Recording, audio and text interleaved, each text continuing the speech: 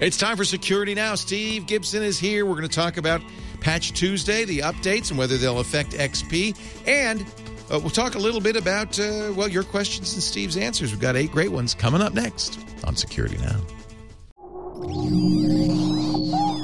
Netcasts you love. From people you trust. This is Twit.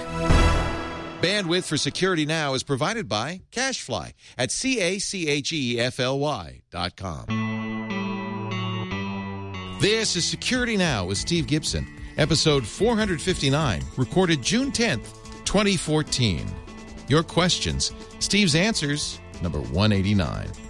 Security Now is brought to you by IT Pro TV. Are you looking to upgrade your IT skills or prepare for certification? IT Pro TV offers engaging and informative tutorials streamed to your Roku, computer, or mobile device. For 30% off the lifetime of your account, go to itpro.tv/securitynow.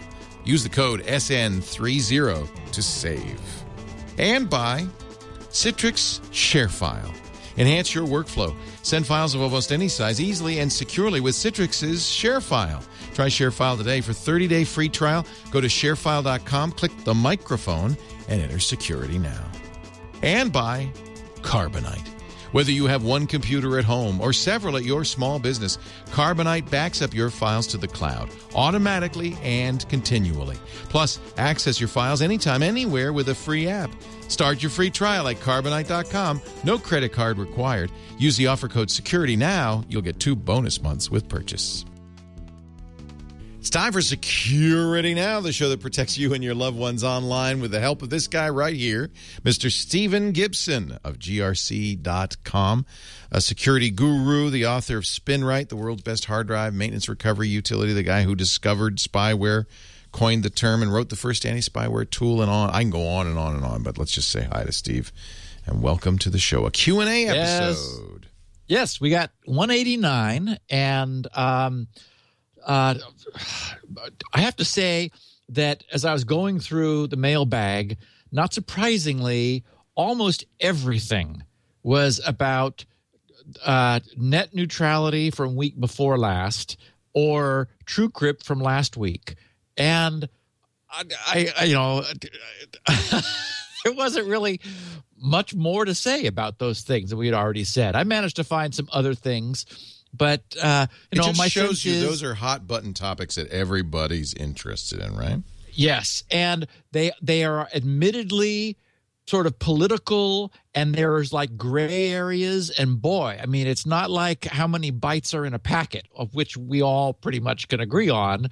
It's so loosey-goosey. And so, I mean, opinions were from one end of the spectrum to the other, but there really wasn't anything significant that I saw that seemed uncovered from. I'm sure it was mostly, Steve, you're so brilliant, Leo's such an idiot, and like that. Or the other way around. And because we disagreed a little, not disagreed, but we had different maybe opinions about the TrueCrypt, whether to keep using TrueCrypt.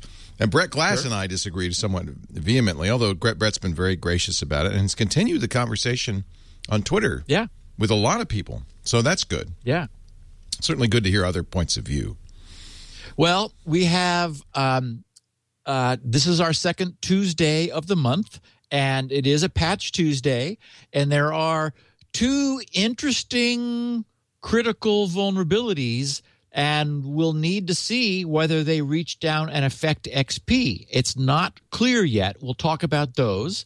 I did spend some time looking at Google's browser-based PGP, so I have some comments about that. We have more trouble with OpenSSL that came to light, of course, the day after we did last week's podcast, when all these things happened, like TrueCrypt and so forth. We had the first internet registry to hit critical levels of remaining IPv4 addresses, some interesting iOS 8 privacy news, some typical nonsense from the register.co.uk, a couple things about network congestion that I thought were interesting, and of course, it's a Q&A, so we've got some feedback and interactions from our listeners. A jam-packed show today. A great podcast, I think, very as exciting. we generally have. Yeah, we're always lots to talk about when it comes to security. Despite your concerns early on that we would we sure run out. Run out of things to say. And I every so often I see people tweet, Steve, you and Leo should do this 3 times a week. How about a Monday, Wednesday, Friday? To do, but It's like, Steve's got other things to do too. He's not just sitting there waiting to get on the air.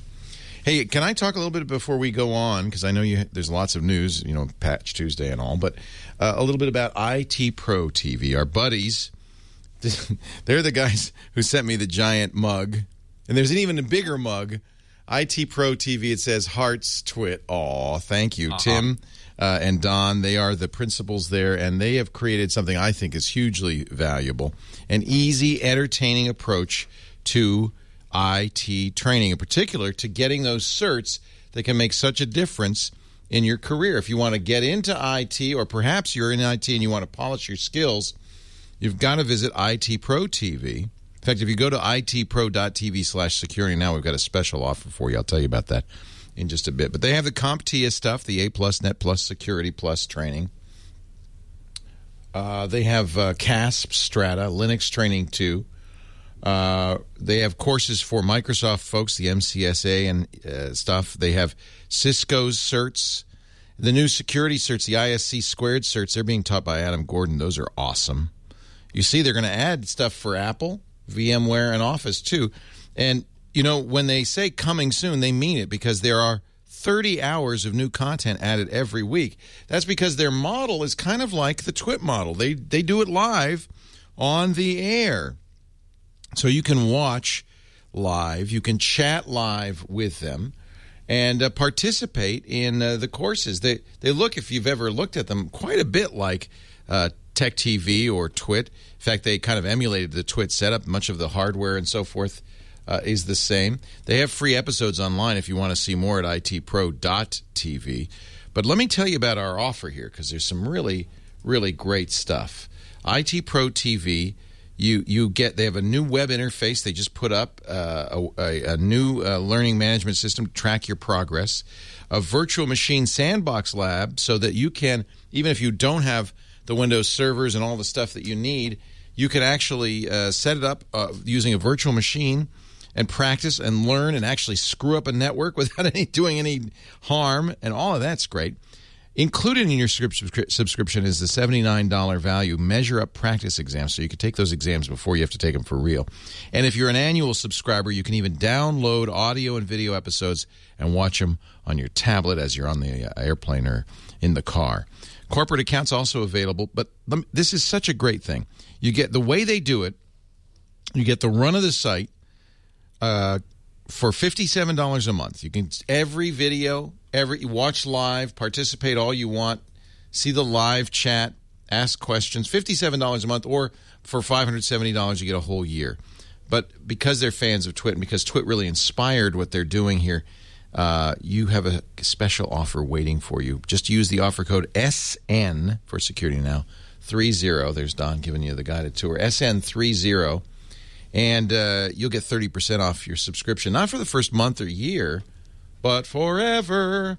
It is now as little as $40 a month, or $399 for the entire year. That is a great deal. SN30, not for the first month or the first year, but for the life of your account. If you want to become an IT professional, if you want to polish your skills, you can go directly to specific questions, specific chapters in the course. I think this is the best way to learn. Cheaper than the learning materials, a lot less expensive than a technical college, but you will learn, I'm telling you, at your own pace in the way you like to learn. itpro.tv/security now, and the offer code SN30 if you want to sign up. All right, here we go. It is Patch Tuesday. And we'll have to see whether anything happens from this. This is potentially bad news for XP. At this point, none of this is in the wild. These are vulnerabilities which have been found in Windows. They affect all across the board Microsoft operating systems. There's a problem in the there's a problem in both desktop and server OSs, that is remote code execution, in the Unicode scripts processor, which it's a DLL USP10.DLL. However, in order to exploit it, you have to have WebDAV, the Web Distributed Authoring and Versioning system running, and you have to have your ports 139 or 445, which are the traditional Windows file sharing ports, exposed to the internet. Well, routers block that, ISPs block that typically, and the Windows firewall blocks that. So, this doesn't seem like there's any way to access this vulnerability from behind all of those wrappers. But we'll have to keep an eye on it. The second problem is an image parsing vulnerability in GDI+. And, of course, these are a problem because once upon a time, Microsoft moved GDI from user space down in the kernel when they wanted to increase performance. And so now this is kernel resident code where there's a known problem. So if this is going to get exploited, the path will be that these updates come out and people will reverse engineer an exploit from the difference in the code between this month and last month and see if they can turn that into something that attacks XP. Computer World had an article that I originally had in my notes, but I thought, it doesn't quite make the cut, which was saying, where's the XP-ocalypse? And, it might be upon us. This could get leveraged into that. So we'll have to keep our eyes out and see if that in fact happens, in which case, I'll be the first to say, okay, XP is no longer safe to use because someone actually did find a way of exploiting those systems. But you've been pretty clear that you feel like it's safe to use XP, at least for now, right? Well, if we take the position, if you know what you're doing, if we take the position that everything has bugs, I mean, we're about to talk about a serious man-in-the-middle attack on OpenSSL that's been there for 15 years. Oh man! So it's not. I mean, and all the evidence demonstrates that everything has problems. So it's the known problems which are exploitable that are a concern, rather than just if we were worried about using any software, we ought to just completely disconnect from the net and say, okay, well, I refuse to use insecure software.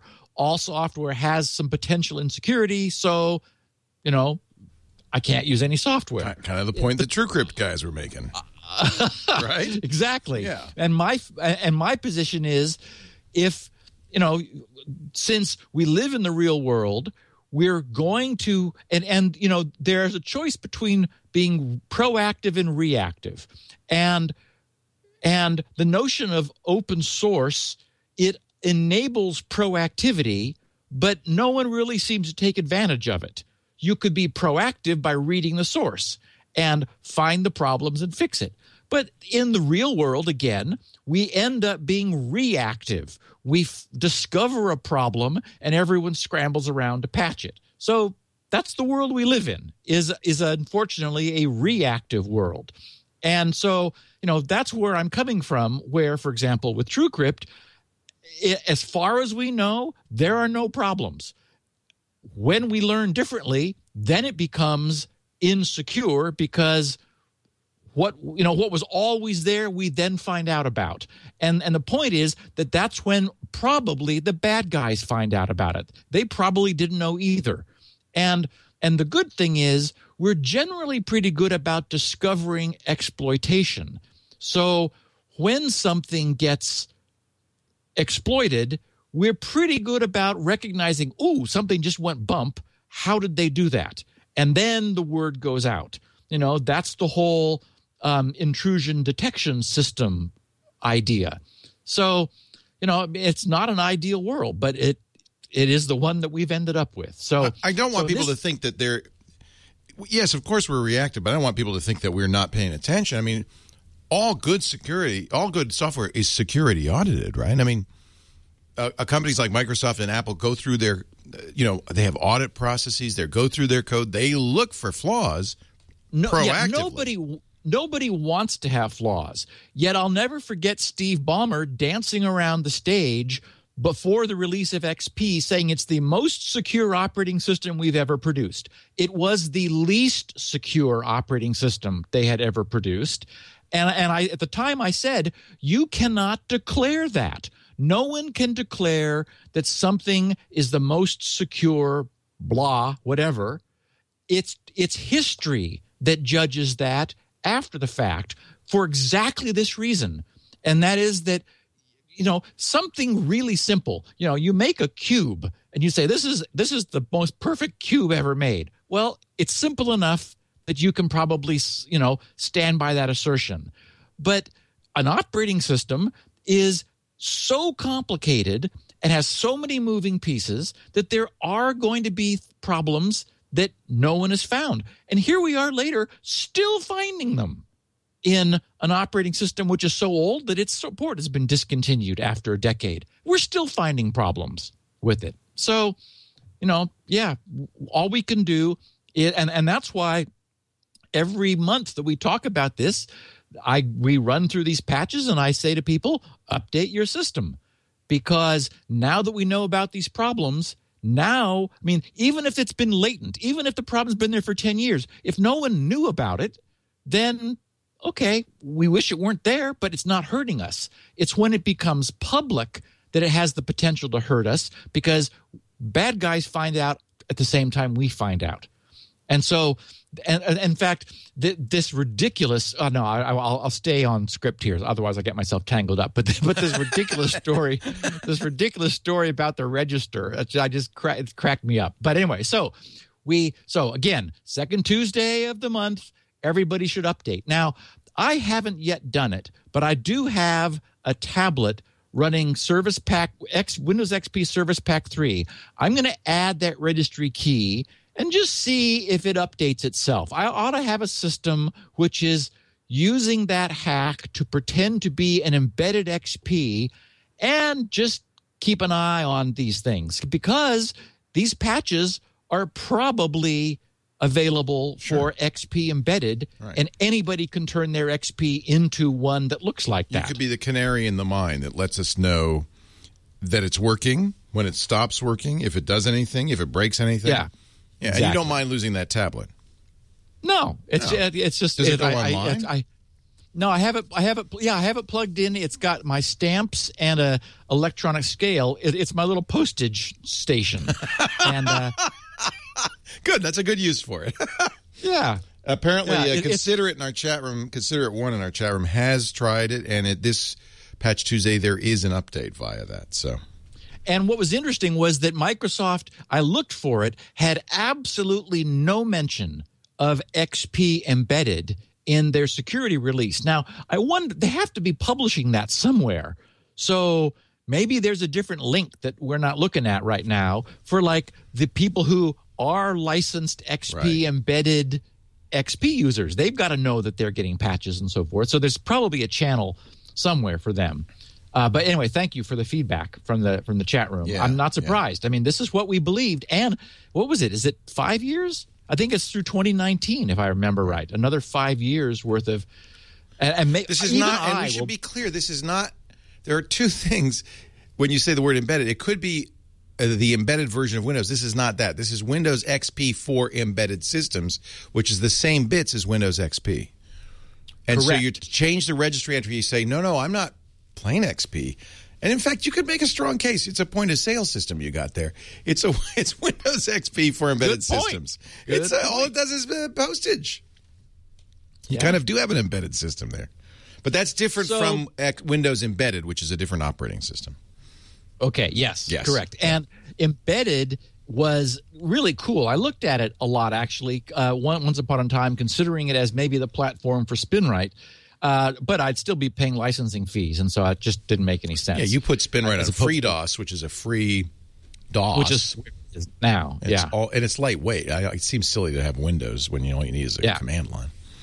Yeah. Well, I just like the idea of a strong platform. And anyway, the point I was going to make was that it is what they did was they broke it up into tiny pieces. So you're able to, they componentized it. So that you're able to make a much, much smaller footprint in terms of like ROM for Windows by just discarding all this nonsense that, Windows brings along. I mean, all the stuff that an end user would need, like Internet Explorer that you can't get rid of unless you use the embedded version where you just turn off the checkbox and it builds one without it. So anyway, that was what that was. So there's been some controversy about Google's, the so-called end-to-end is the official name of this thing, which is their browser-based PGP for email. I'm impressed by everything I've read, that they understood the danger and have faced up to the fact that some people consider the phrase secure JavaScript crypto to be an oxymoron. That is, there's a famous blog posting, JavaScript crypto considered hazardous or something, or malignant, or and the problem is, and it's an understandable concern, and that is that you are inherently downloading code that the browser runs, which has to be secure in order for it to do its job. And it just makes old-timers uncomfortable when the browser is connecting to a server to download code that has to be secure. But with sufficient protection and with a real understanding of the dangers, Google makes the point that, they're going in with their eyes open, they're not wanting to hurt anybody, and they understand the risks. For example, critics have said, well, you just don't have enough control in JavaScript. For example, you're using a virtual machine to interpret your JavaScript, and it's doing memory management. Well, memory can be sensitive. You can have stuff in there that you don't want to let loose. And the Google's guys say yes, and we're protecting ourselves from that. And they said, well, okay, what about timing attacks? You don't have any control over timing the way you do if you're in a lower level compiled language. And the Google guy says yes, and we've done everything we can. And, given the fact that it's submerged in a bunch of other stuff going on, we think timing attacks are impractical. They developed their own elliptic curve technology for this. It does not use RSA certificates, which is one of the sort of the controversial points. And they've said, look, it's too time consuming to generate an RSA set of keys in JavaScript. Elliptic curve technology is vastly faster and equally secure. So, and let's see, right now, GNU PG is at 2.1 beta, and it supports the elliptic curve keys that end-to-end generates. And I can't remember the other one, the other major. I think the Symantec version of PGP, the latest one, also supports it. So older versions don't, yet you can use their keys in end-to-end. You just can't create new ones in end-to-end. So end-to-end, which again, for clarification, is Google's browser-based built-in PGP. It'll only create elliptic curve public keys, but it will happily import and use traditional RSA keys with no problem. It just won't make its own. And the current versions of PGP, I guess it's when 2.1, when GNU PG gets out of beta, then they'll feel it's stable and safe and good to go, and it does support the elliptic curve crypto also. So I see this as a move forward. There's probably a certain class of user where the barrier of just management, like, the Glenn Greenwald effect, where it was so difficult for Snowden to get him to be using PGP that their interaction was delayed for a long time.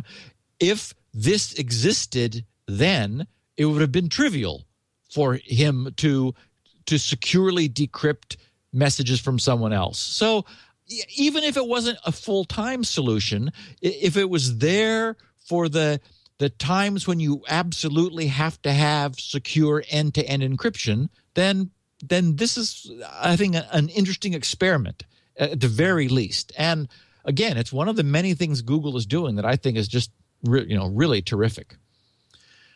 So SSL was back in the news this week.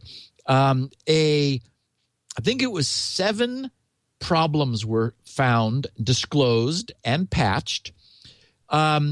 Several of them were DTLS. That's the UDP transport TLS. And I meant to do a search just to see who's using that currently. I mean, it makes sense to have a secure layer on top of UDP, but that's not been available traditionally. So, it's been TLS on top of TCP, which is what all of our web browsers and web servers use. So what was found was a couple different crashes, so-called denial of service attacks, where you can put things in an infinite loop on the client. So like if you connected to a insecure DTLS server, and again, I meant to find out like what one would be, because I don't know of any right now. But so this is sort of still in the theoretical end. There was a way that it could crash your client. It's like, oh, okay, that's not good, but it's not the end of the world. What was the end of the world was the major new problem found, which was, again, lots of caveats. Only if you had a vulnerable OpenSSL stack on each side of the connection. So you'd have to be connecting your OpenSSL-based client with an OpenSSL-based server, both vulnerable, then a man in the middle who could intercept traffic could spoof some cipher change messages, which, when inserted into the handshake at just the right time, could, and they sort of said coyly, they said, create a key material downgrade. Well, yes, null keys, essentially. So that's quite a downgrade. When I first read it, I thought, oh, okay, so they could like push you down in the security of the suite, the security suite that gets negotiated. No, it's worse than that. You could have null keys, essentially, no encryption. Now, the good news is no one is known to be exploiting it. The latest version has been updated and no longer has this problem. And it was Adam Langley's posting on his imperialviolet.org blog. He blogged about it immediately. And looking back at the oldest source he could find, which was 10 years old, 15 years old, he couldn't find any OpenSSL code older than that. But in the oldest one that was 15 years old, the problem was there. So it's always been there. And, it's a very subtle protocol attack, which is now been fixed. So so here's another example of subtle problems that exist in incredibly complex software, which smart people find. And we hope smart people will find them and report them so they can be fixed and people can patch before the bad guys find out. I mean, this is the reality of today's model, this is why, as I was saying last week, I'm so annoyed, distraught really, over the way the legal system is imposing itself in this loop, because it's not good if researchers cannot do this research.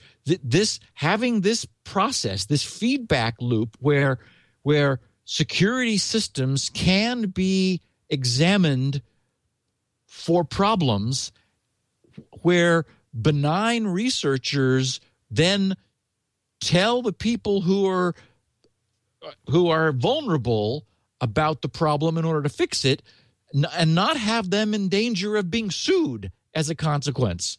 Because, I mean, all of our experience says, unfortunately, this is the way the system works. It's not the way we wish it worked, but it's the way it does work. And we need that feedback. And unfortunately, the legal system is really threatening. I mean, researchers can choose what they want to do. They don't have to do this. They don't have to expose themselves to legal attack. So if legal attack is there, if the potential is there, researchers will research something else.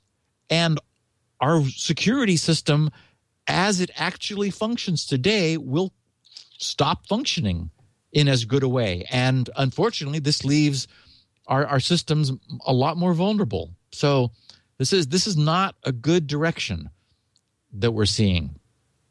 However, an example of a really clever good direction, I thought, I don't know if you covered this in your last podcast, Leo, Mac Break, was the news that iOS version 8 is deliberately randomizing its Wi-Fi MAC addresses. Very cool thing. One of the things that has been known is that when cell phone carriers with Wi-Fi enabled, not the cell connection, the Wi-Fi connection, are being tracked as they wander around. There have been department stores that purchase devices to identify customers from the MAC address, which is broadcast by the Wi-Fi in cell phones. There were some stories about, weird things like recycling containers in the UK had hidden Wi-Fi receivers that were being used to track people. And of course, as we know, a MAC address is supposed to be a globally unique IP, which is globally unique identifier. It's 48 bits divided into two 24-bit chunks. And one chunk is the manufacturer's ID, and the second chunk is a serial number unique within that ID. And so, for example, if you use a wire sniffing tool, it'll show you the manufacturer of the Ethernet adapter, and which is obtained from the first 24 bits of the MAC address. And the idea is that on any Ethernet, it's the MAC addresses which is used for routing Ethernet packets. Even if IP protocol is being carried by those the underlying Ethernet packets, the IP is sort of is like a higher level addressing. The actual physical address is the MAC address. And so those are traditionally fixed. Every device manufactured by every manufacturer has a unique MAC address. So what a researcher discovered in the last couple days about version 8 of iOS, a new feature in version 8, is that when the device, when an iOS 8 device is not associated with an access point or a hotspot, that is, when it's just in that mode, for example, where it lists all of the ones that it can see and asks you if you want to connect. That requires Ethernet, Wi-Fi Ethernet transactions, and for those, iOS 8 makes up a MAC address. It doesn't. It's not actually communicating. I wonder if that's going to break anything. Probably not. Because you're not making an active connection, so it's not correct. Yeah. And, we've known this for a long time, that all devices broadcast SSIDs, they broadcast MAC addresses. That's why MAC address filtering is ineffective. Well, and that's what Google's positioning system that they famously got into such trouble for. I mean, when the little Google bot is driving around your neighborhood, it's the MAC address of your router that it's logging, because that's fixed. And that's could change the SSID. Right. Yeah. Right. So anyway, so the idea is that what this does is it just fogs your identity as you're casually walking around.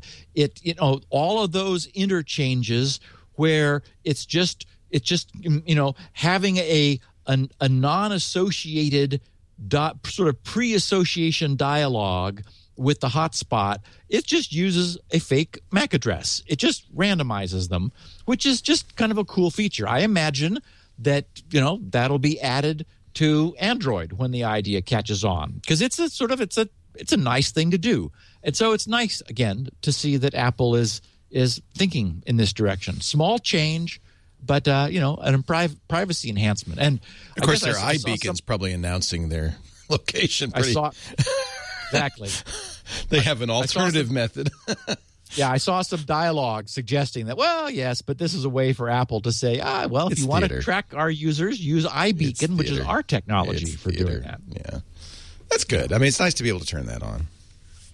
Okay, so the register. Just so full of it.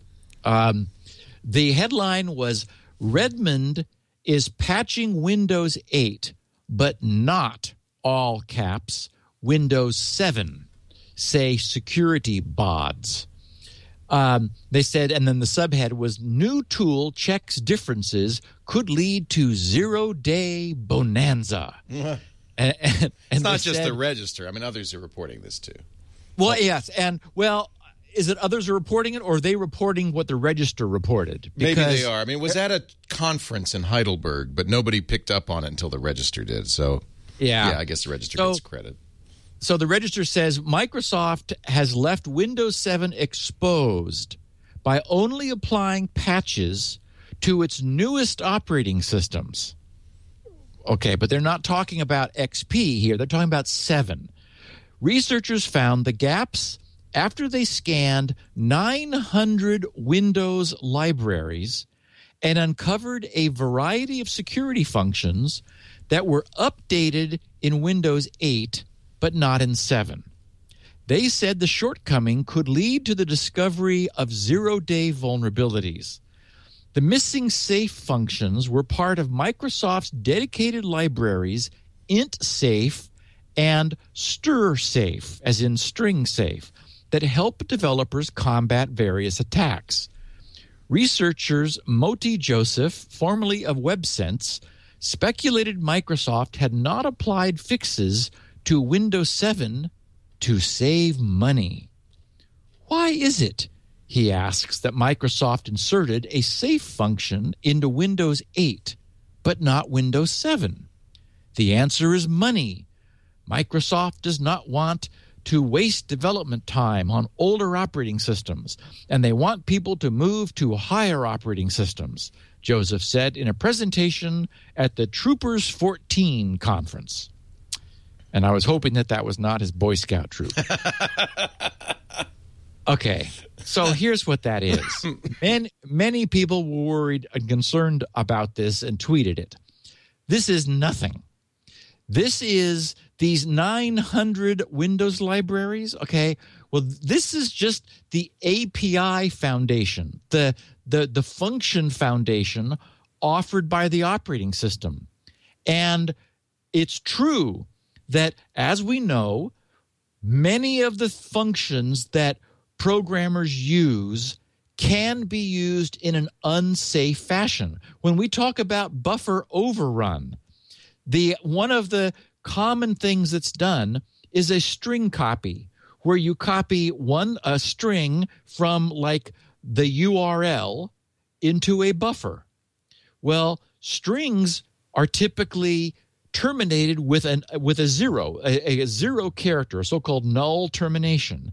So a simple-minded string copy will copy every byte from the source to the destination, one after the other, until it hits a zero, the null terminator saying I'm at the end of the string.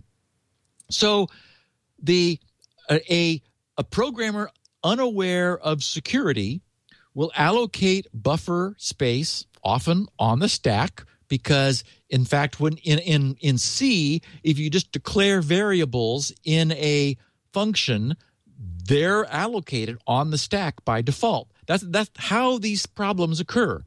So then a hacker says, ooh, I'm going to give the guy a really, really long string, much longer than is reasonable, much longer than is like in the spec. And so what happens is the programmer, the insecure authoring programmer, allocates enough buffer for the string he expects. The bad guy gives him a string that he doesn't expect and overwrites the amount of buffer allocated on the stack. And unfortunately, since the stack is shared with not only with data on the stack, but return addresses, it's possible when you overwrite the stack, to change the return addresses which have been stacked there, causing the function to go where it wasn't meant to go. Thus, buffer overrun and so-called return-oriented programming, ROP, exploits. How do you fix that? In the string copy, you add another term, which is size of destination buffer. It's strn copy. And the original string copy didn't have it. Right. The new one does.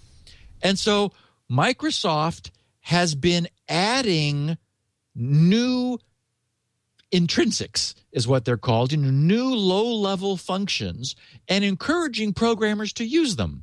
So Windows 8 has more of them than Windows 7, which has more of them than XP, which has more of them than 2000. They're always adding them. And so they're not updating them because they didn't exist in Windows 7.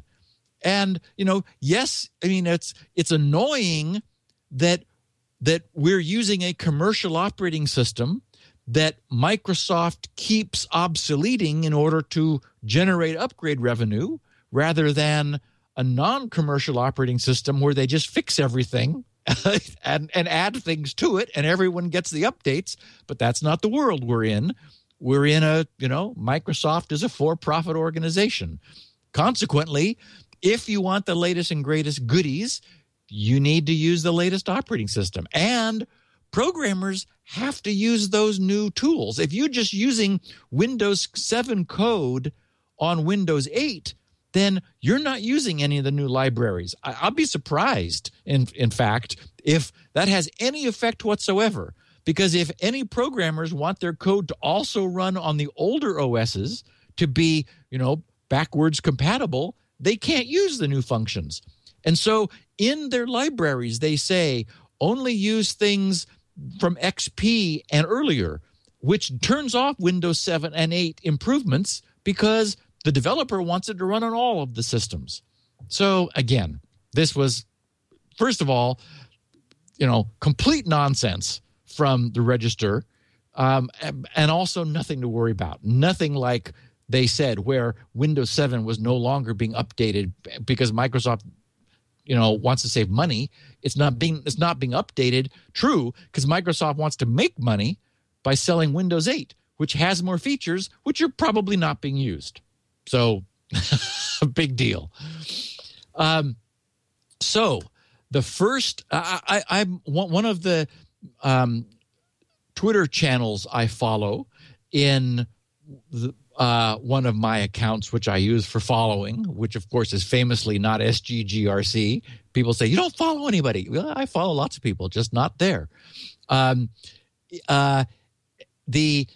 LACNIC is the Latin America and Caribbean, or Caribbean, depending on where you live and how you pronounce it, registry. There was a mushroom cloud with a lot of red heat, which is the icon for where the end of IP4 address space is tweeted from. They posted an announcement that there were no more IPv4 addresses in Latin America and the Caribbean. It's actually not quite true. The subhead said Latin America and the Caribbean have entered the IPv4 exhaustion phase.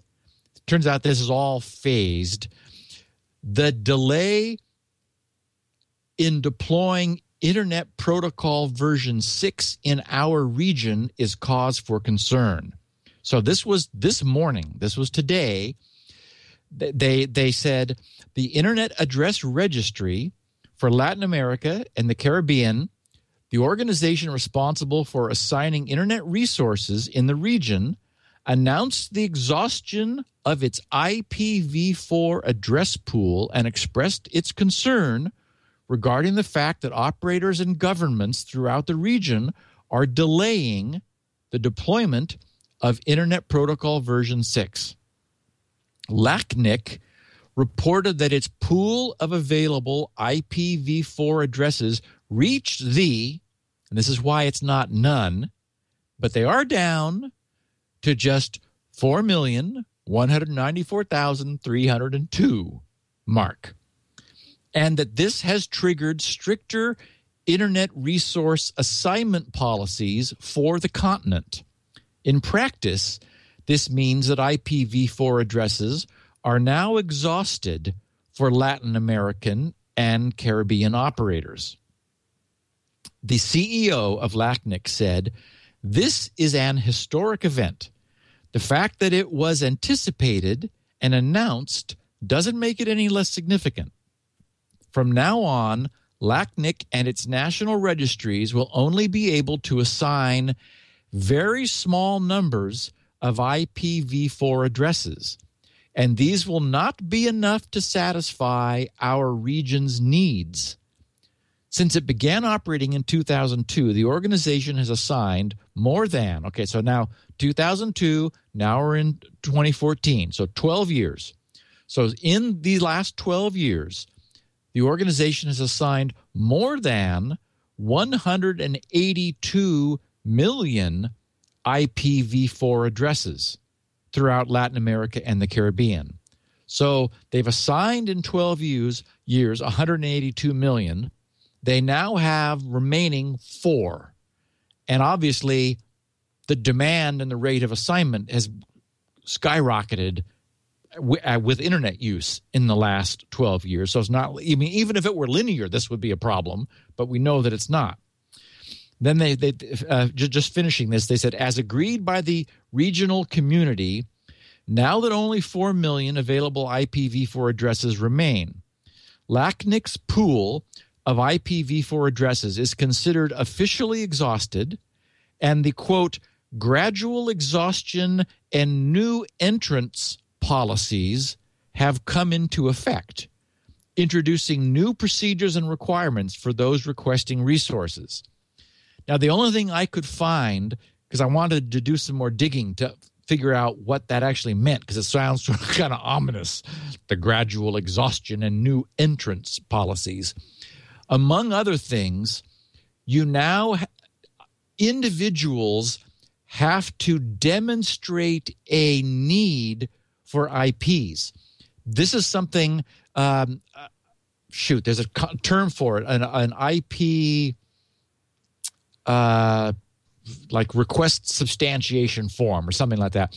I have always had to fill one out when I've set up co-location relationships. When I originally had servers at Vario, I had to explain to them why I needed the block of IPs and essentially how I was going to use them. And the same thing with level 3. They have them, but even 10 years ago, they were saying, we'll give you some, but you just have to prove that you need them. And so now what's happening is this is for the first time, end users are going to have to demonstrate a need. And no doubt they're going to have to demonstrate why they can't run behind NAT. And so what we'll start seeing is, their answer for that is we need to run servers.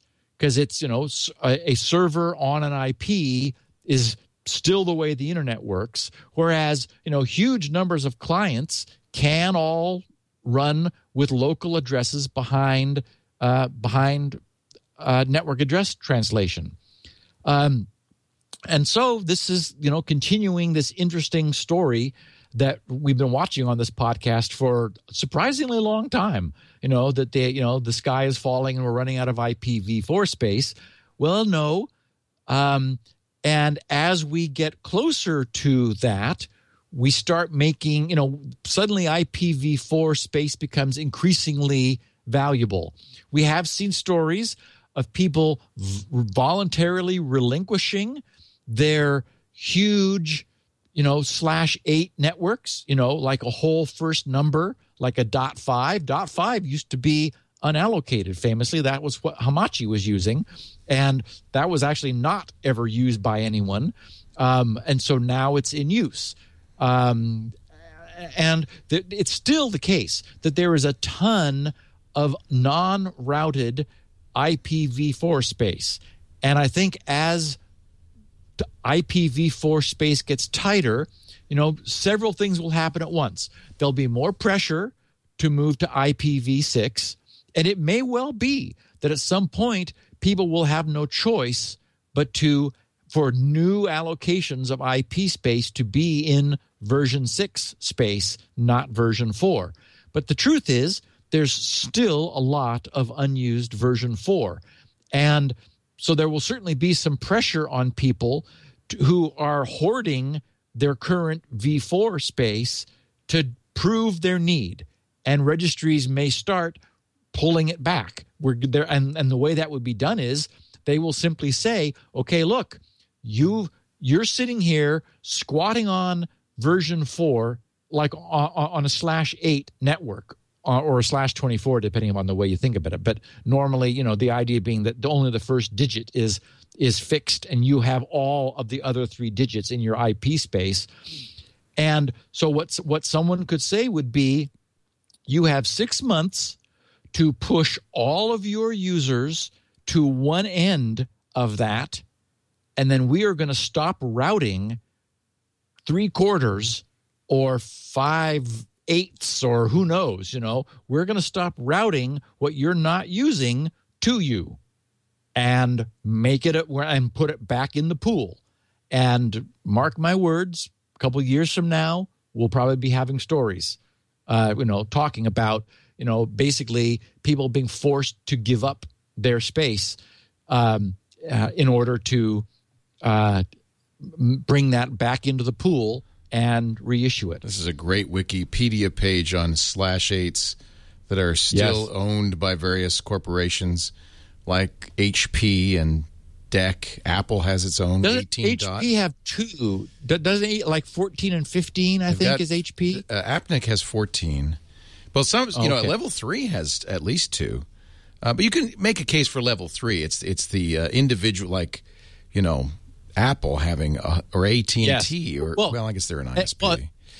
Yes, and for example, when you say level 3 has 2, well, and I'm occupying one a of them. little tiny, Right. I'm occupying I have Right. 16 IPs out of there. But why does Merck, the big pharmacy company, have 54 dot? I mean, that's crazy. Yes. That is absolutely wrong. And believe me, there's conversations being held with them. Oh, yeah. Saying, okay, and the idea is they have no.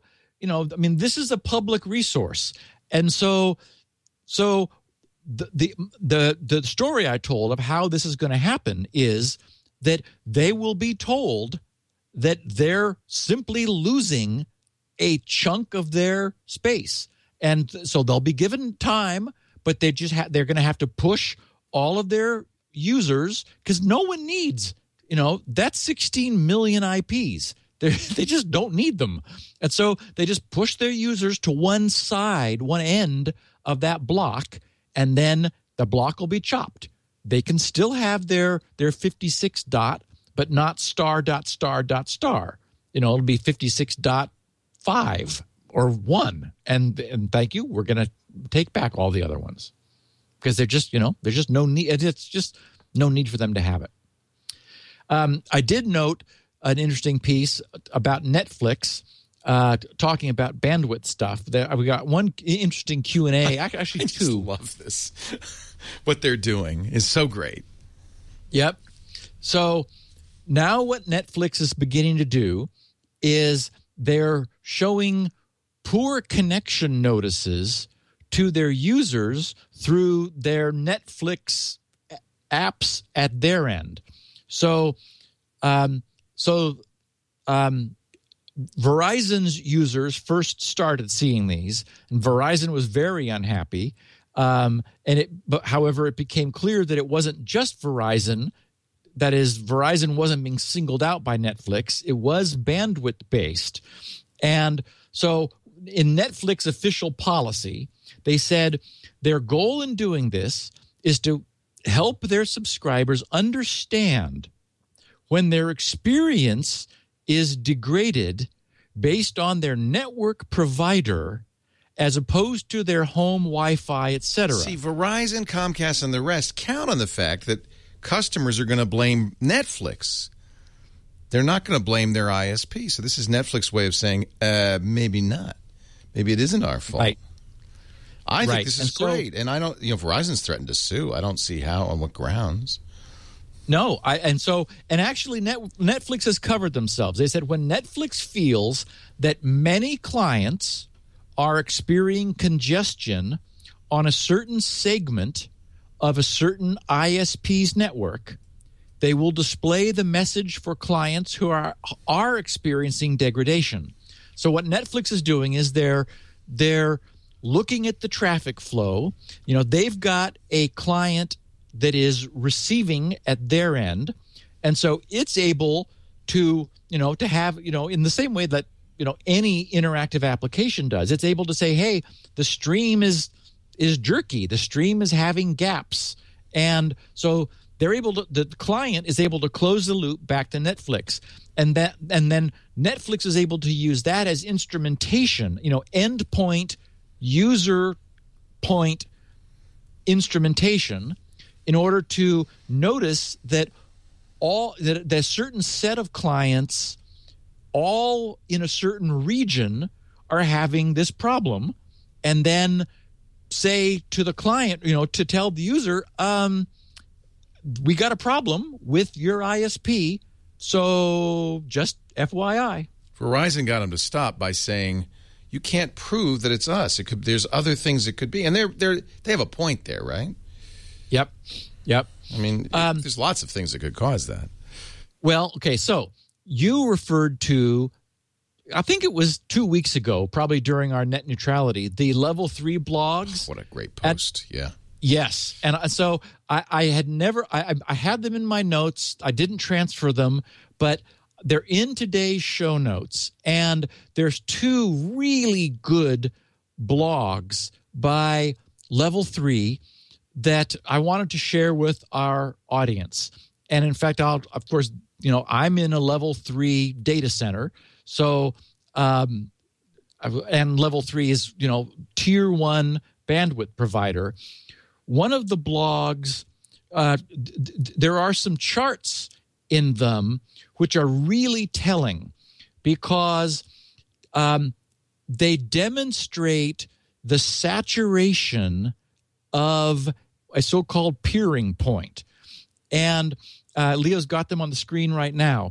The lower one shows no saturation. That is, there's a daily cycle, so you can see this daily cycle by date where in the evenings when there's more call for bandwidth, the bandwidth utilization goes up, and it just touches the total carrying capacity of that point. And this is 100 gigabit fiber or switch or, a peering point. And then it goes back down again and it goes back up. The point is that because even at peak, that particular point, and in the diagram, this is a Washington, D.C. located point, it's thanks to a little bit of buffering, it never actually drops packets. But the first chart is a completely different example. And this one is an interconnect in Dallas showing the week of April 13th, where unfortunately, and this is a 100 gig interconnect saturated. And it is saturated for like 3/4 of the day. So only at the minimum point in the day is there no packet loss.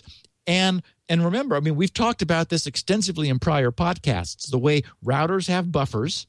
And so packets are inherently sort of coming in sporadically from all kinds of different directions. And so you need to have some buffering because the output of the router is going to be a connection with a fixed rate. So what you want is the average bit rate coming in. It must be, the average bit rate coming in must be less than the fixed bit rate going out. Clearly. And so the buffer takes it smooths out short-term variations so that it gets maximum value from the output by keeping it going. So the buffer is good for utilizing your outbound bandwidth, and it's necessary because you might have bursts where more is coming in briefly than is able to go out. So the buffer holds it and is bleeding it out at the constant rate of its output connection. But it's so this is one of the fascinating aspects of this packet-based internet where due to this web of connectivity and users clicking on links and browsers downloading resources, just everything's just sort of kind of happening at random times.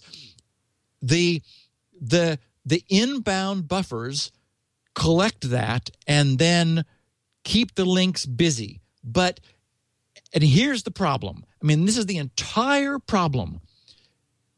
At any given point, the router has fixed bandwidth output.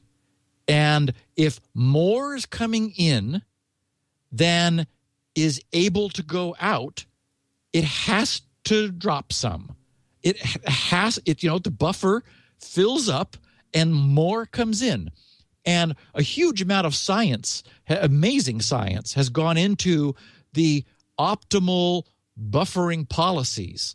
And in fact, this notion of quality of service, the packets can be tagged. They can carry a QoS tag, which essentially gives them priority. It says, I'm a VoIP. I am extremely time sensitive. Move me to the front of the buffer. That doesn't hurt anything because it means that packet won't get delayed as it waits in line in the queue for its turn to be transmitted. it would have occupied buffer space anyway, so the QoS just moves it to the front in order to minimize delay. So the idea is that this flow, as it's called, tagged with this quality of service, is saying, I am delay sensitive, please don't make me wait. Other types of quality of service might be, I'm not important. If you have to drop something, choose me. And other packets can say, I am really important. Please, if other packets don't say anything, drop them, don't drop me. And so obviously this is all subject to abuse. And a lot of this is essentially everybody behaving themselves and playing by the rules. And at the top level, generally that happens. And what we're seeing is the breakdown of some assumptions, which we'll get to in our Q&A here. That is the assumptions which are breaking down as the net is getting stressed, and what that means. Really quickly, in miscellaneous stuff, I wanted to correct something. I've been talking about Chrome being so bloated, and it was during my playing with Chrome a lot during the certificate revocation work that I fired up Chrome on a different machine, and it didn't occupy nearly as much memory because I didn't have any add-ons installed. And I thought, what? And so I removed a bunch, which I had just sort of accumulated, and it went right back down. So, and I didn't have like the kitchen sink in there. I just had a couple things, but boy, they were big. And so which ones in particular? I don't remember. I think I still have. Yeah, I don't remember. But for what I've been saying that, and I wanted to just say, hey, turns out it was the add-ons. Chrome with no add-ons. It does launch a bunch of processes, but that's actually done to get process isolation for security purposes. So, I can forgive them that. And I'm beginning to see people talk about add-on bloat. That is, there was an interesting called HTTP switchboard that allows you huge amount of control, much more so, for example, than NoScript allows over on Firefox. And the developer was specifically saying, it's much less large than most Chrome add-ons. So people are beginning to be aware that that's where some of this bloat is coming from. So for what it's worth, if anybody else, I have had other people say, oh, yeah, God, my Chrome is just huge. It's like, well, it's probably your add-ons. So I wanted to mention that. Also, do people Jenny really? I mean, that is more an aesthetic thing because really, don't we have enough memory nowadays? Well, you got 8 gigs of RAM on a lot of these machines. Really, Jenny is unable to run Chrome and a tool that she uses for editing screenplays at the same time. She always had been, but it stopped.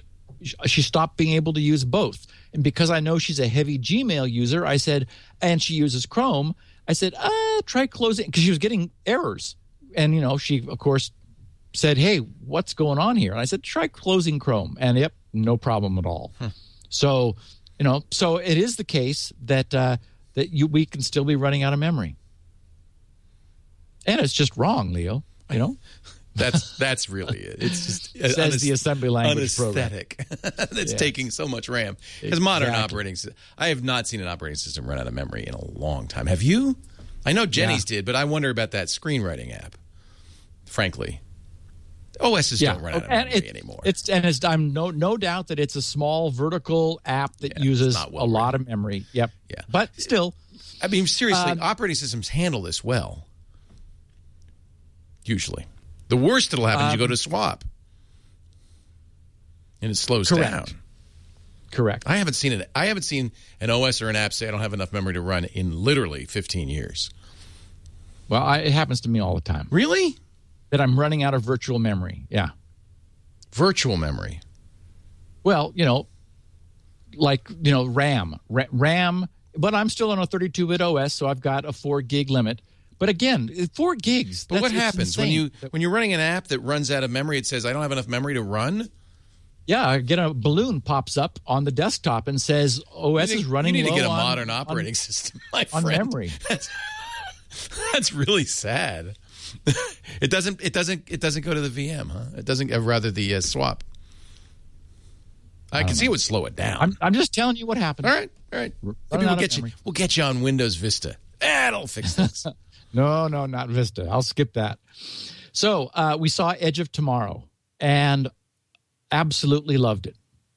Just for what it's worth, for sci-fi people, I know Tom Cruise did it again. I thought it was absolutely a fabulous ride. Wonderful movie. You know, my favorite movie of last summer was Oblivion, and this was another great piece of science fiction. So, unfortunately, I can't say the same about Halt and Catch Fire. I am tolerating it and watching it, but oh boy, it's it's a little annoying. We've had two episodes now, and yikes.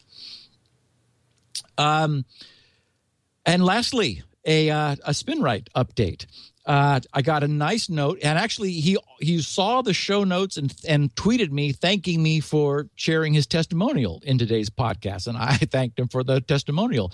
This is Eric Elsinger in Sweden. His subject was SpinRite saved me from going crazy. He said, for a while now, my computer has freezed up from time to time. It completely stopped responding to input, and the hard drive light was on constantly. It usually lasted for 10 to 30 seconds, and then all was fine again. But lately it started to do that at least once every 5 minutes, which was driving me crazy because I got interrupted all the time with whatever I was doing. I looked in the Win8 Task Manager, so not an old system, or I guess he could have upgraded an old system. He says the Win8 Task Manager and saw that during the times the computer freezes, the operating system hard drive is at 100% use, but the response time is 0 milliseconds, and it's not reading or writing. But the hard drive has to be doing something since the hard drive light on the computer is fully on.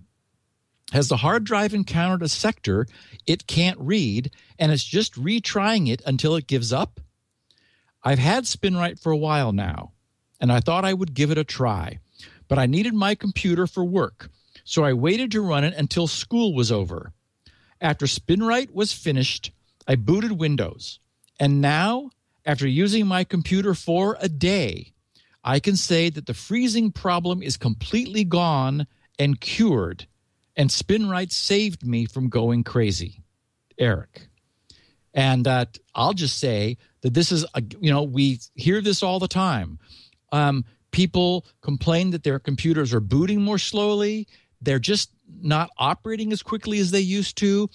Drives, as we have discussed, can have serious problems which really go unnoticed because they try to manage what's happening inside them as best they can.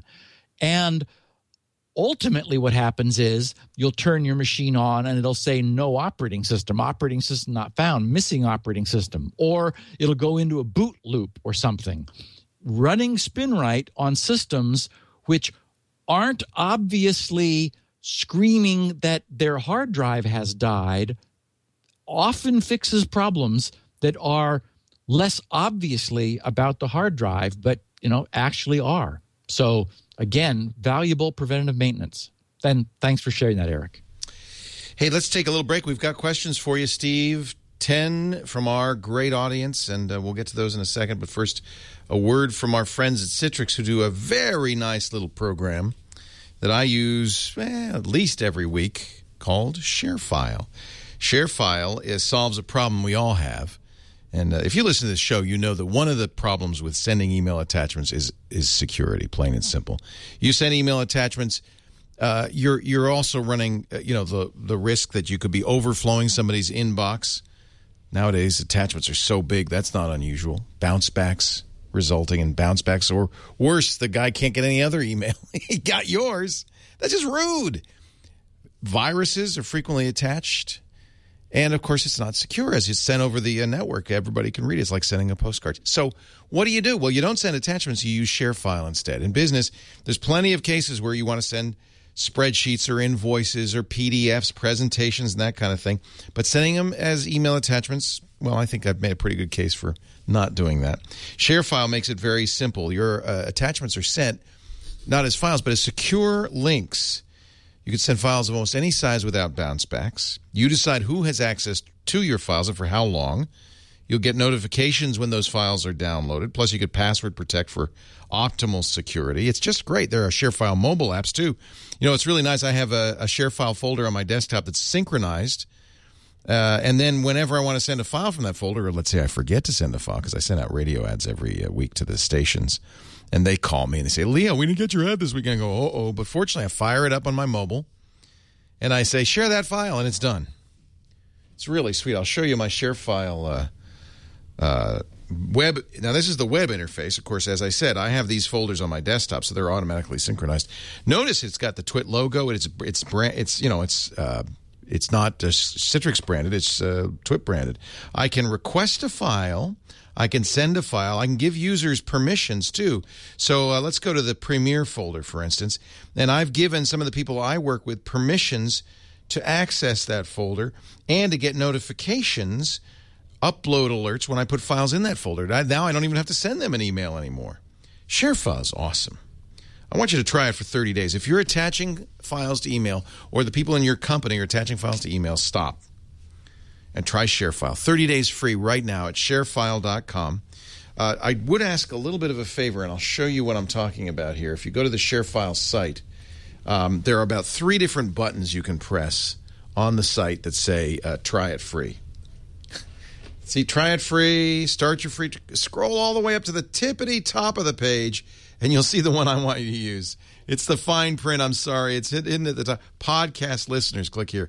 Do me a favor and click that one and use the offer code security now. That way Steve gets credit, and you will get 30 days free of ShareFile. Choose your industry, too, because ShareFile can be customized for use in many different industries, compliant with regulations in industries like the financial services industry, so SEC regulations are adhered to, medicine, so the HIPAA compliance is there.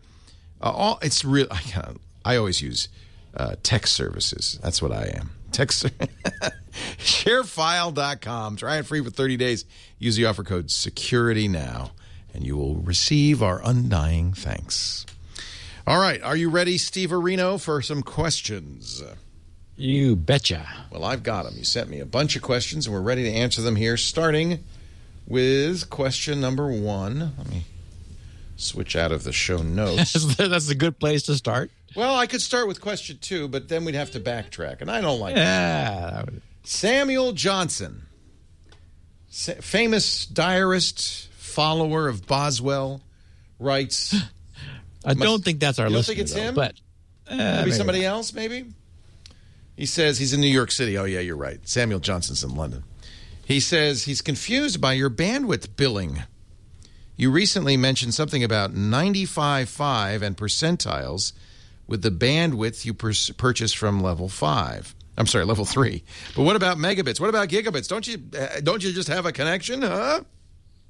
Okay, so I did sort of breeze through that, and this is interesting. This is because you don't buy bandwidth the same way normal people do.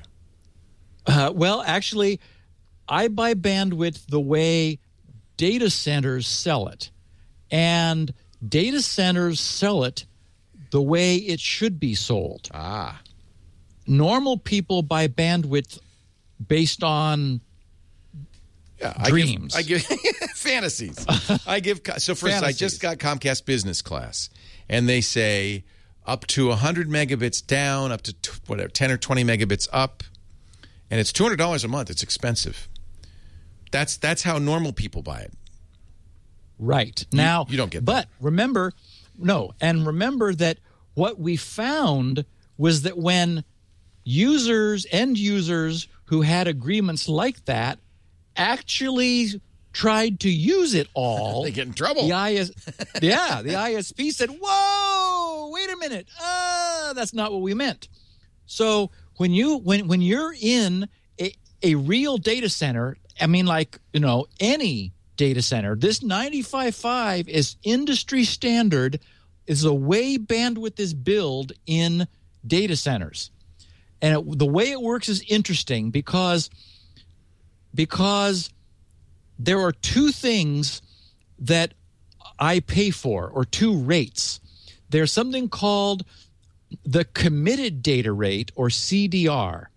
And that's sort of like, in general, it's what my bill will be. That is, I will never be billed less than the so-called committed data rate.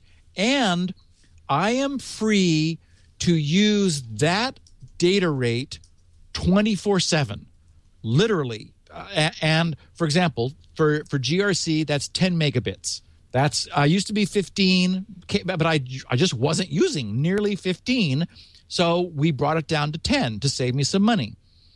But there's also something called burstable data rate, and I have a 100 megabit connection to the level 3 switch. So although my committed data rate is 10 megabits, I am burstable to 100. Now, that turns out to come in handy because say that somebody somewhere wants to quickly get a Security Now audio file from us, or some other large file like one of the videos we have on the site. Well, if they have a high download rate, they can ask for the file, and they'll spike my bandwidth up above 10 megabits, but get the file quickly, and then they're done. So the trade-off would be that they were clamped at 10 megabits, and they'd still have to get the same total number of bits for the file. It would just take them longer. And so since I'm in a big data center and all of the connections running around are a gigabit or 100 megabits, it's like, well, someone's going to get the file. They might as well have it quickly. Then they'll go away rather than make them hang around and so forth. But then the question is, how does level 3 support the infrastructure required for this burstiness? That is, if the entire infrastructure was just 10 megabits, that would be much less expensive for them, yet you wouldn't have the convenience of being burstable, of being able to sort of, blast out a lot of data in a short time and then be done. This underscores why this is something that normal people don't do. You're serving. We're not serving. Correct. We're the other end. You pay for, and I pay for it this way on our servers as well. You pay for the price of having a server, of delivering, of offering data, as opposed to consuming it. Right. So what if I went over this 10 megabit so-called committed data rate for a certain amount of time? That is, I'm allowed to have bursts that go high, but how many? For how long? And how do you bill that? So the answer is as follows. They take 1 month, which is the billing interval, and they divide that into 5-minute slices, and they count the number of bytes and multiply by 8 to get the number of bits. So they count the amount of data interchanged in each 5-minute slice. And so essentially that's the average data transfer in a 5-minute window for every 5-minute window in the month. And that's going to give you a set of numbers of the bandwidth used in each of those windows. Then they sort them from maximum to minimum. And they take the highest 5% and throw it away. So the highest 5% of the sorted array of 5-minute windows is just forgiven, ignored. But the next highest one, that is the 95th percentile, is you are billed as if that was your data for the entire month.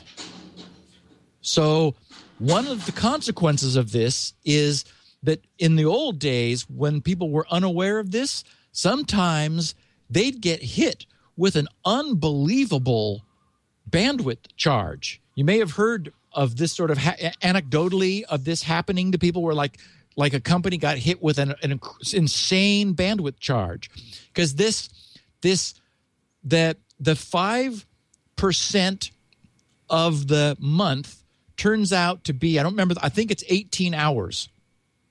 And so if in an entire 30-day month you had 18 hours scattered through the month at really high bandwidth, essentially you would get charged as if that was the bandwidth you'd used the entire month.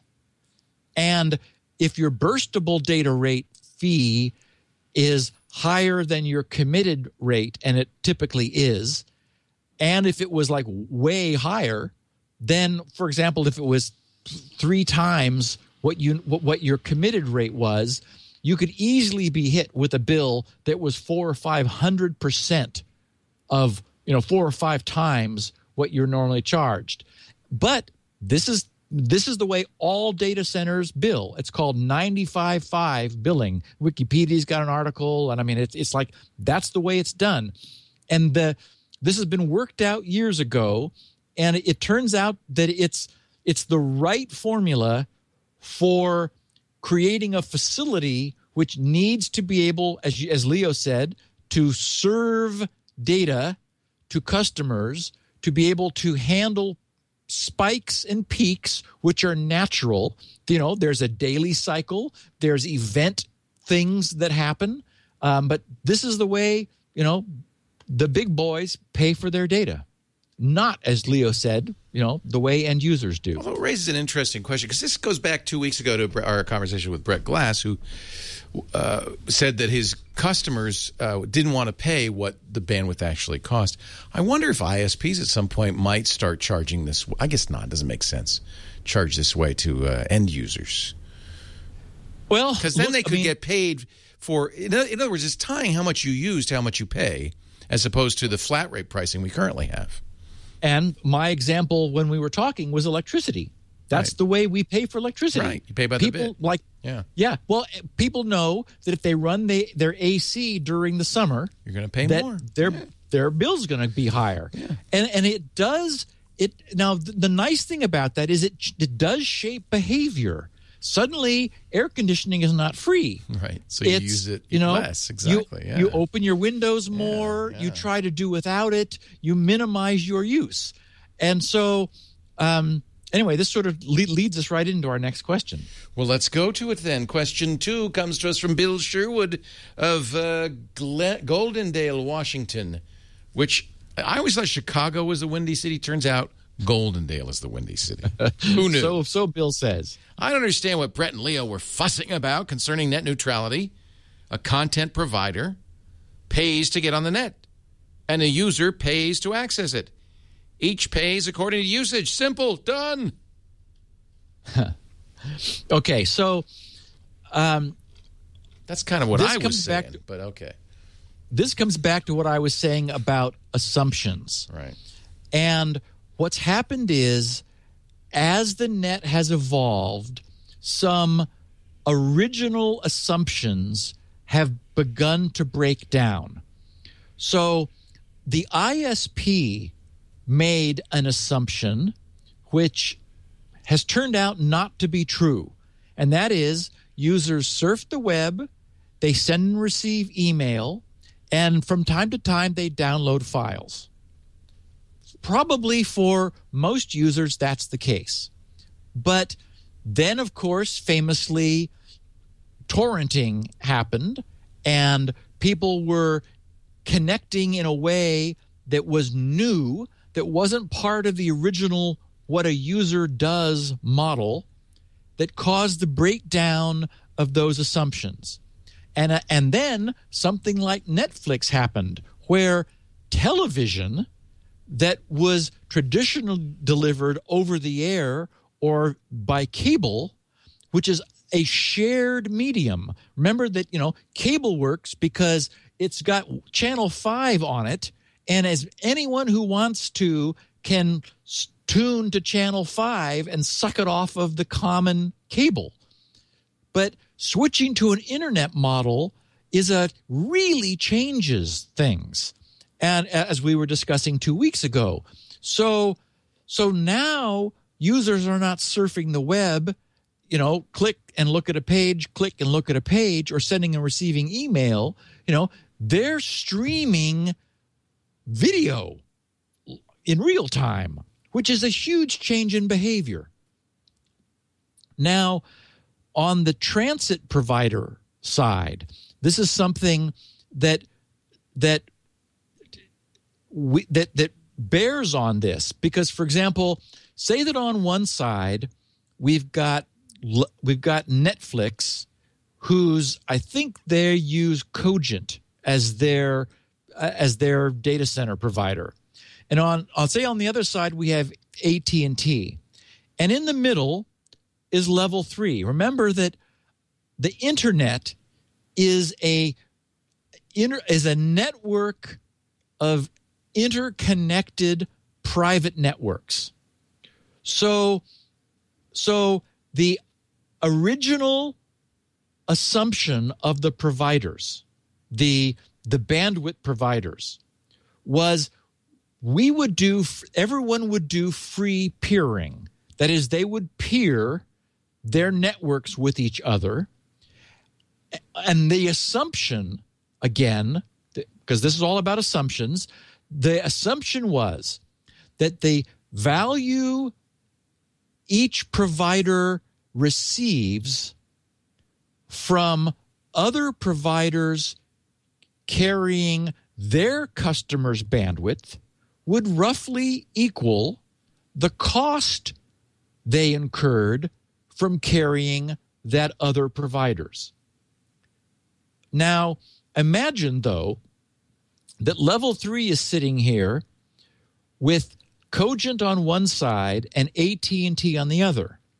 And there's just bandwidth passing through level 3's network. And it's like, well, okay, fine. Except that at nighttime, this bandwidth rises to a level where level 3's routers, the actual routers on the edges, are no longer able to keep up, such that the buffers inbound are spilling over and dropping packets. So, first of all, there's really no fault here. This is not about fault. It's that a leg of the internet is being saturated because as a coincidence of geography and this new model of usage, which is users are watching television on the internet, the net is being strained in a way that it never was before. So here's level 3 that wants to let transit happen, yet its buffers are overflowing. Now, not only are packets being dropped for the TV watchers, but unfortunately, since packet dropping is generally non-discriminatory, level 3's customers are complaining. That is, their traffic is being interfered with for no fault of theirs and no fault of level 3's, because it's all trying to get through this pinch point, which is being saturated by traffic that isn't originating in level 3 or coming to level 3, just trying to pass through. But it's got to use that connection. So one of the things that can be done, and I don't mean to single out level 3, and they're not doing this as far as I know, but there have been ISPs, carriers that have, is they've said, we need our traffic, our customers' traffic, to have priority. At that overflowing buffer, our customers' traffic gets through. And so that's where suddenly people start getting upset because they're saying, okay, wait a minute, you're not treating all traffic the same now. You're discarding traffic preferentially, and that's not fair. And so here's level 3 that is sort of as a courtesy letting this torrent go through. And that's fine as long as there's room for it. But if there isn't room for it, then something has to give. And the people on either end say, well, install more routers, make room. And level 3 says, why? This is not our traffic. This is just stuff going past.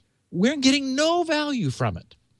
So the point is, without any side taking, without any what should we do, although I think everybody agrees we need to keep Washington out of this because Lord knows legislators are not going to improve this. This is a breakdown of assumptions. It used to be that the way the internet was being used, a set of original assumptions held, and they really don't any longer. They've been, at least at the best, these original assumptions are being strained. And, we'll see how it shakes out. It's not clear how it's going to. Question 3 comes from Charles Woods in Katy, Texas. He brings us a blast from the past. Steve, could you provide an updated answer to my question way back in episode 24, Q&A number 3, knowing what we now know from the Snowden information? At the time, he asked, with U.S. government, NSA eavesdropping and spying so much in the news... Oh, those were good times way back then. Do you really think that SSL, SSH, and other things we think of as safe are truly safe from the folks who, have this high-end stuff and big computers like the NSA? Can't they just crack through strong encryption?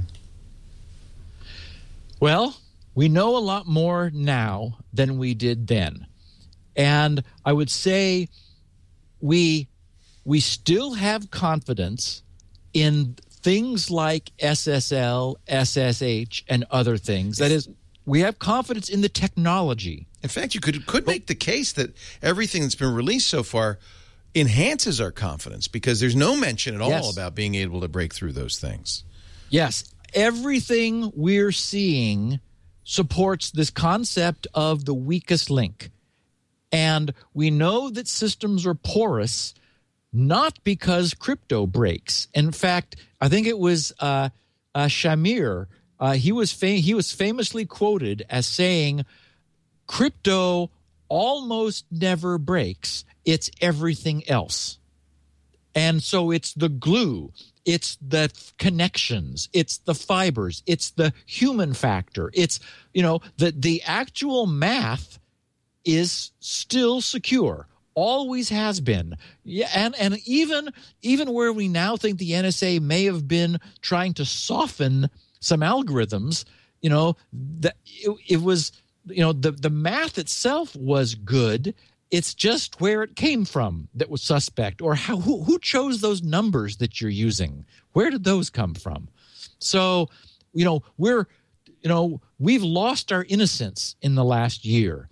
And I think we, as an industry, we have far more appreciation for how large a budget the NSA has, for how much they want to monitor the population, and wow, look at the change in SSL over this period of time. Like now all these services that Firesheep was once able to penetrate only a few years ago are now HTTPS always, and users are much safer. So trust the math. Yeah. Question 5 comes from Robert Osorio, Lady Lake, Florida. Steve, I guess I teach my clients well, or maybe I'm just lucky. None of them had been hit by CryptoLocker. Well, until the other day. I teach my clients not to rely on their antivirus and to use common sense when dealing with email links and email attachments.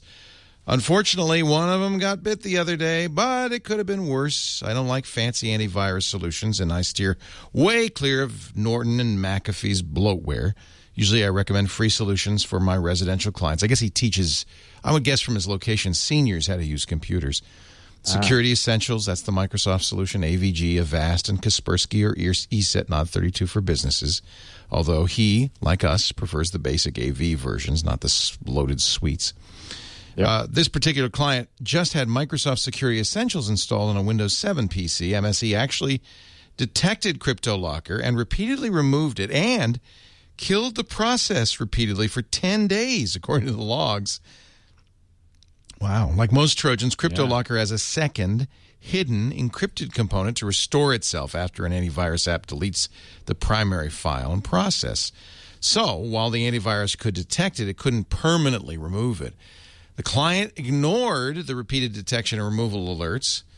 I had a lecture about that afterwards. However, Microsoft Security Essentials did slow down the progress of the Trojan. CryptoLocker hadn't gotten very far in the encryption process. It had only encrypted 500 files in the documents folder in 10 days, probably like half a file at a time or something.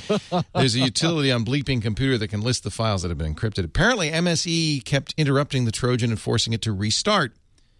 A pity my client decided to ignore the continual removal alerts MSE was giving. Sigh. Or I could have stopped it sooner. She only called me when she started having problems opening some Word documents.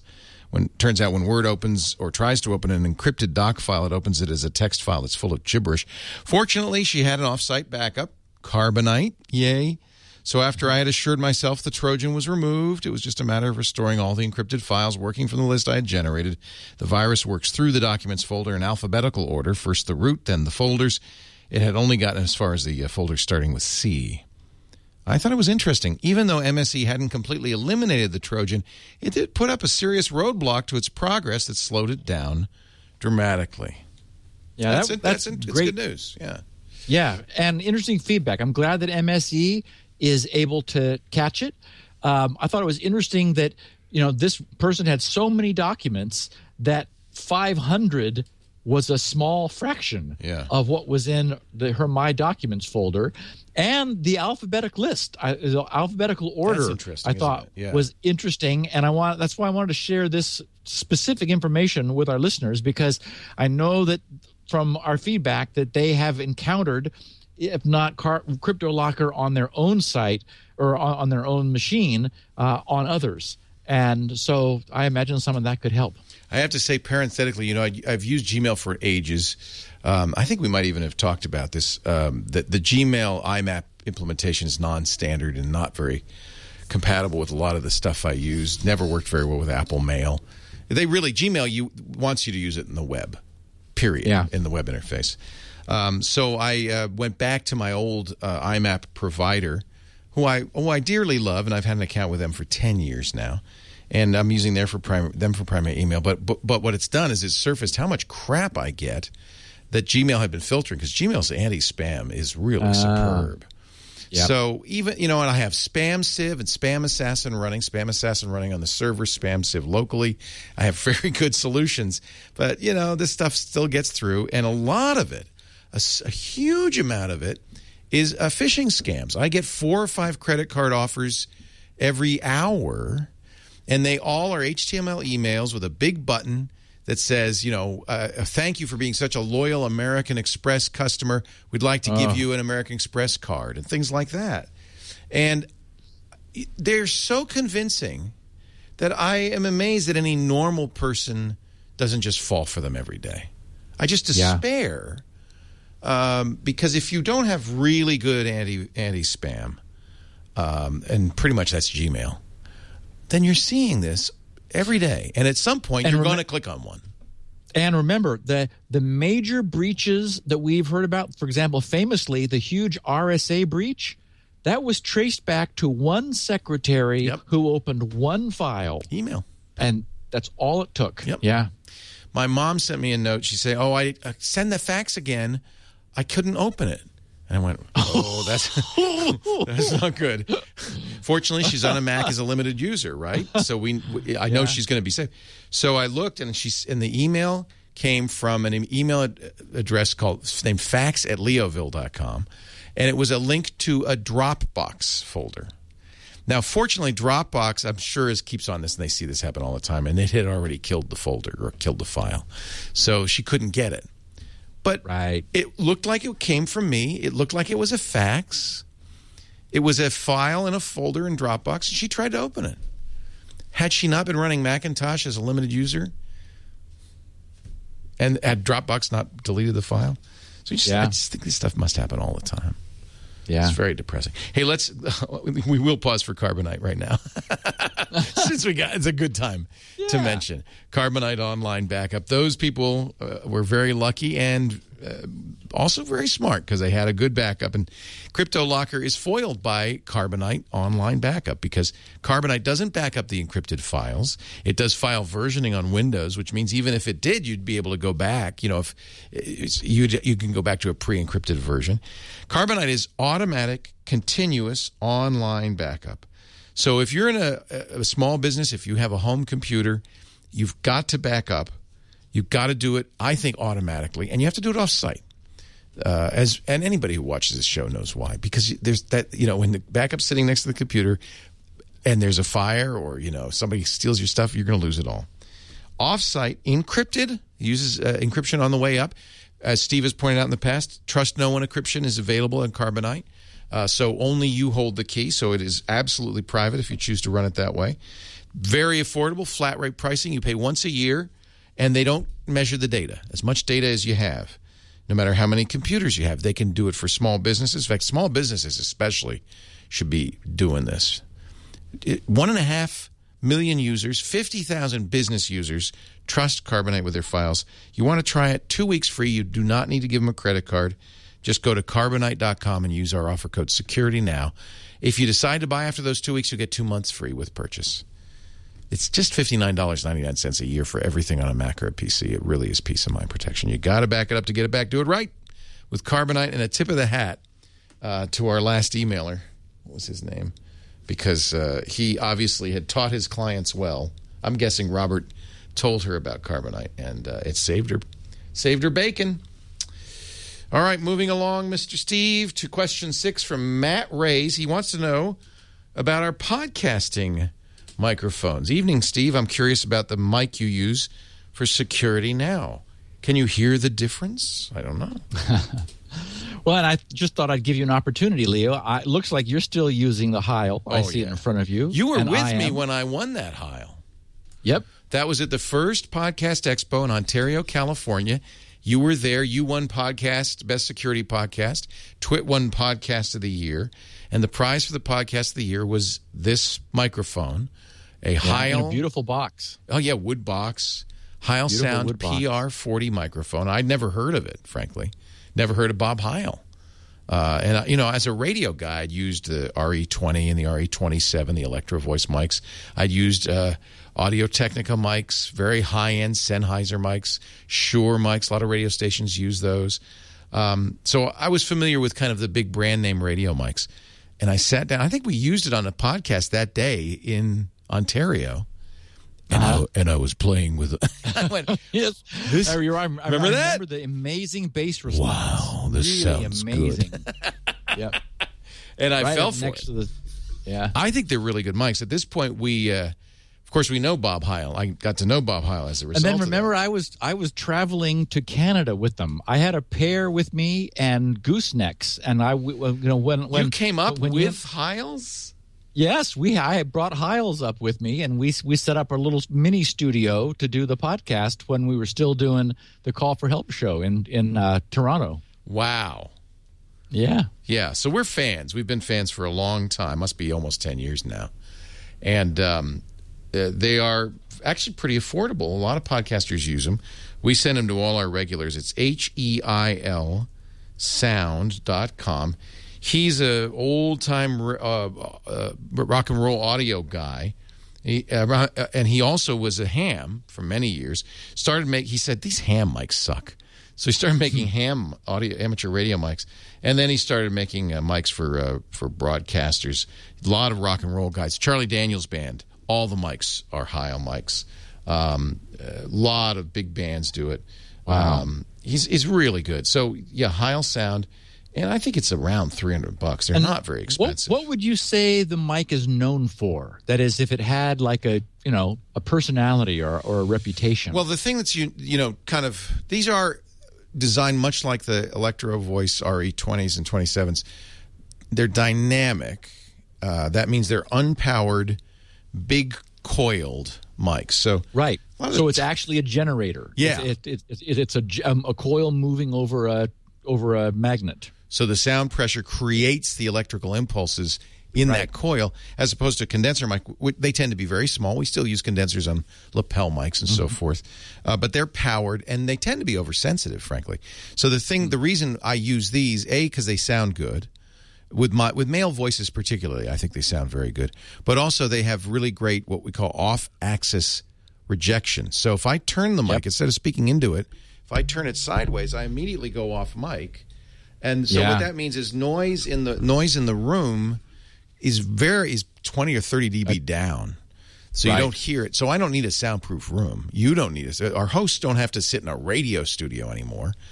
Right. And I'm a fan, and they're very affordable. I mean, that's the point. $327. And you really do get no room noise from these. I mean, you hear me, but none of the echo that you would normally get if you had a microphone in a room. None of that room tone. Of course, if there's garbage men emptying your trash, we hear that.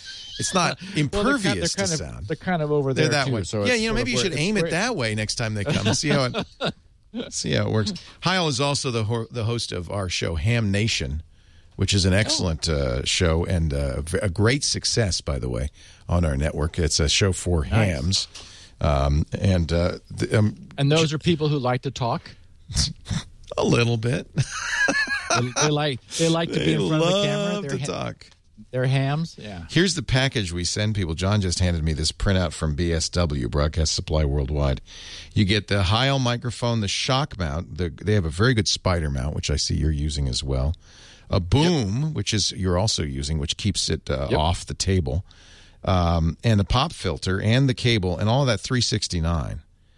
That is mine is actually dusty, Leo. Now that I'm looking at it, it's like and that's the beauty of Heil. You never need to dust it. You never need to dust it. And I've used Neumann's. I've used some of the best microphones in the world, and I just for day-to-day use, these things are rock solid, and the whole network uses them. And many of our hosts, like Steve, we like them to sound as good as they can. So thank you, Bob Heil. We need all the help we can get, and Heil provides it. Yes. We're going to Heil. Thank you, Matt, for asking about that. Jeff Levy in Poughkeepsie, New York, wonders about drive spin down. I use a laptop docking station to back up my internal drives to an external hard disk. My concern is I may be putting an external drive at risk if I power down the docking station and then withdraw the drive too quickly. How long should I wait, if at all, to handle the drive after powering down? That's actually a great question. When I unplug a USB drive and pick it up, there's still centrifugal force or centripetal force, and it's like a gyroscope. It's hard to handle. Like he says, like a gyro, torque is created if I move the drive with the platter still spinning. Is that bad for the drive? So, okay. Drives never leave their heads on the normal data surface. In the old days, drives would retract the heads, and there were ramps out on the edge so that the actuator would pull the heads, and they would hit these wedge-shaped ramps that would lift the heads off the platter as they came away. And then the reverse would happen when the drive was powered up. First, the platters would spin, and then the heads would be rather gently lowered down onto the platter where the air bearing would keep the heads from ever touching the platter. What's now being done, because that's an awful lot of mechanical and, extra cost, is that the heads are just moved into the middle. They're moved into the hub. And the idea is that you wouldn't want the heads on the outer edge, because if the drive does receive any shock, the platter, which is anchored in the center, would tend to ring like a bell, and it would vibrate. And of course, the center is anchored, so the outer edge would have the largest displacement as this thing is ringing, and so the heads would be bouncing up and down. Consequently, the heads are moved into the very center where there's the least movement. So now, relative to torque and that gyroscopic action, the good news is the minute power is removed, the heads are safe. They're either retracted and off the disc or put into the center where they have the least opportunity for damage. The other reason they're put into the center, I should mention, is the torque moment, which exists when the disc is spinning up. Once the disc spins down, the drives do come into contact with the disc platter. There can be just sort of a type of welding which occurs just due to the fact that you've got two super smooth surfaces in contact. They can just sort of do a spot weld. So by having the heads in as close to the center, the torque of the motor has a much greater chance to break that weld than if the heads were way out on the perimeter of the surfaces, where they'd have a much stronger ability to keep the disc from spinning up. So as soon as the power is cut off, the heads are moved into the middle, and essentially it's safe to move the drive. Certainly doesn't hurt to give it 30 seconds to spin down. That's probably enough. But immediately after, as Leo has sensed, and Jeff, as you have noticed, when the discs are still spinning, it's a little gyro in your hand. It's so cool. And you are putting some torque on the bearings, too. It's not good for it, but it's not as bad. It's good to know. Yeah. Right. You're not crashing the heads.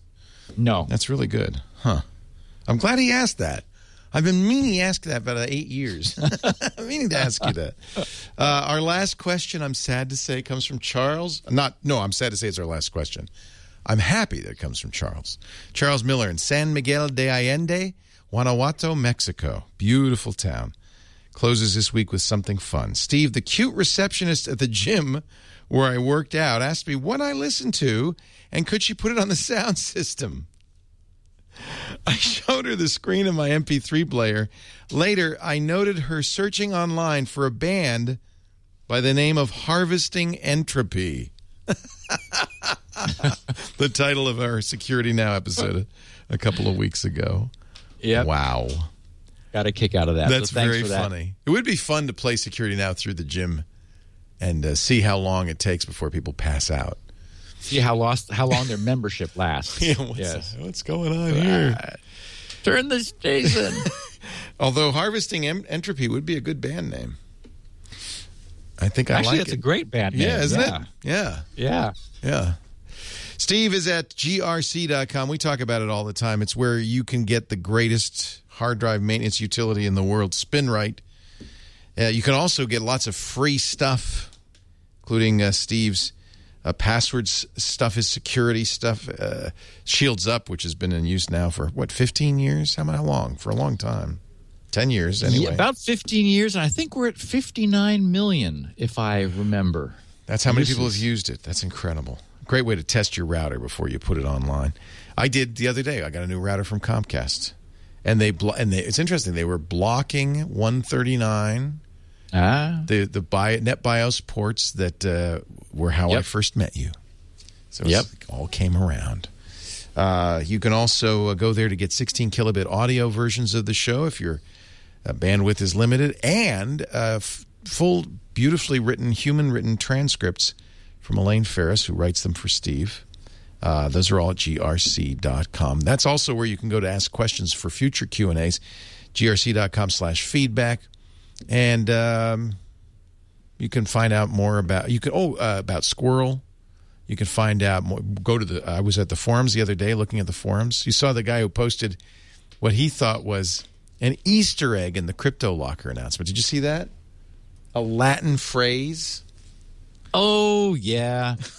Yeah. Talk about conspiracy theories. I know. It's, if you take the first letters of the TrueCrypt, not Crypto Locker, TrueCrypt announcement. The TrueCrypt warning, and then you translate it. Or no, I think you take it, you translate it to Latin, and then you take the first letters of the Latin version of it. I think Anyway, it works, except that you can't take the whole word security. You can just take the SE.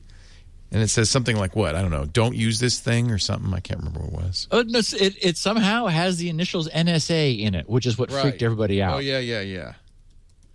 Like it was a warning. Yeah. Anyway, I don't think it was real credible, but that's the kind of things you learn on the security forums at grc.com. If you want full audio, full bandwidth audio, or HD video, SD video, we have that on twit.tv/SN. And, of course, you can subscribe because it's a podcast and you can get a copy of it anywhere you get your podcasts, or use our great apps on the Roku or the iPhone, the Android devices, Windows, everywhere you want to be. The apps are great. Thank you so much, Steve. We'll see. What are we going to do next week? Don't know. I'll have something. I'd have something fun, but the universe always manages to provide something, So apparently it senses our need and provides a security disaster for us to cover. So the translation is, let's see if I can find this. If you wish, use the NSA. Okay. I guess. It could be. Why would they do it in Latin? Yeah. Anyway. All right, Steve. We'll see you next week on Security. Thanks, my friend. Security.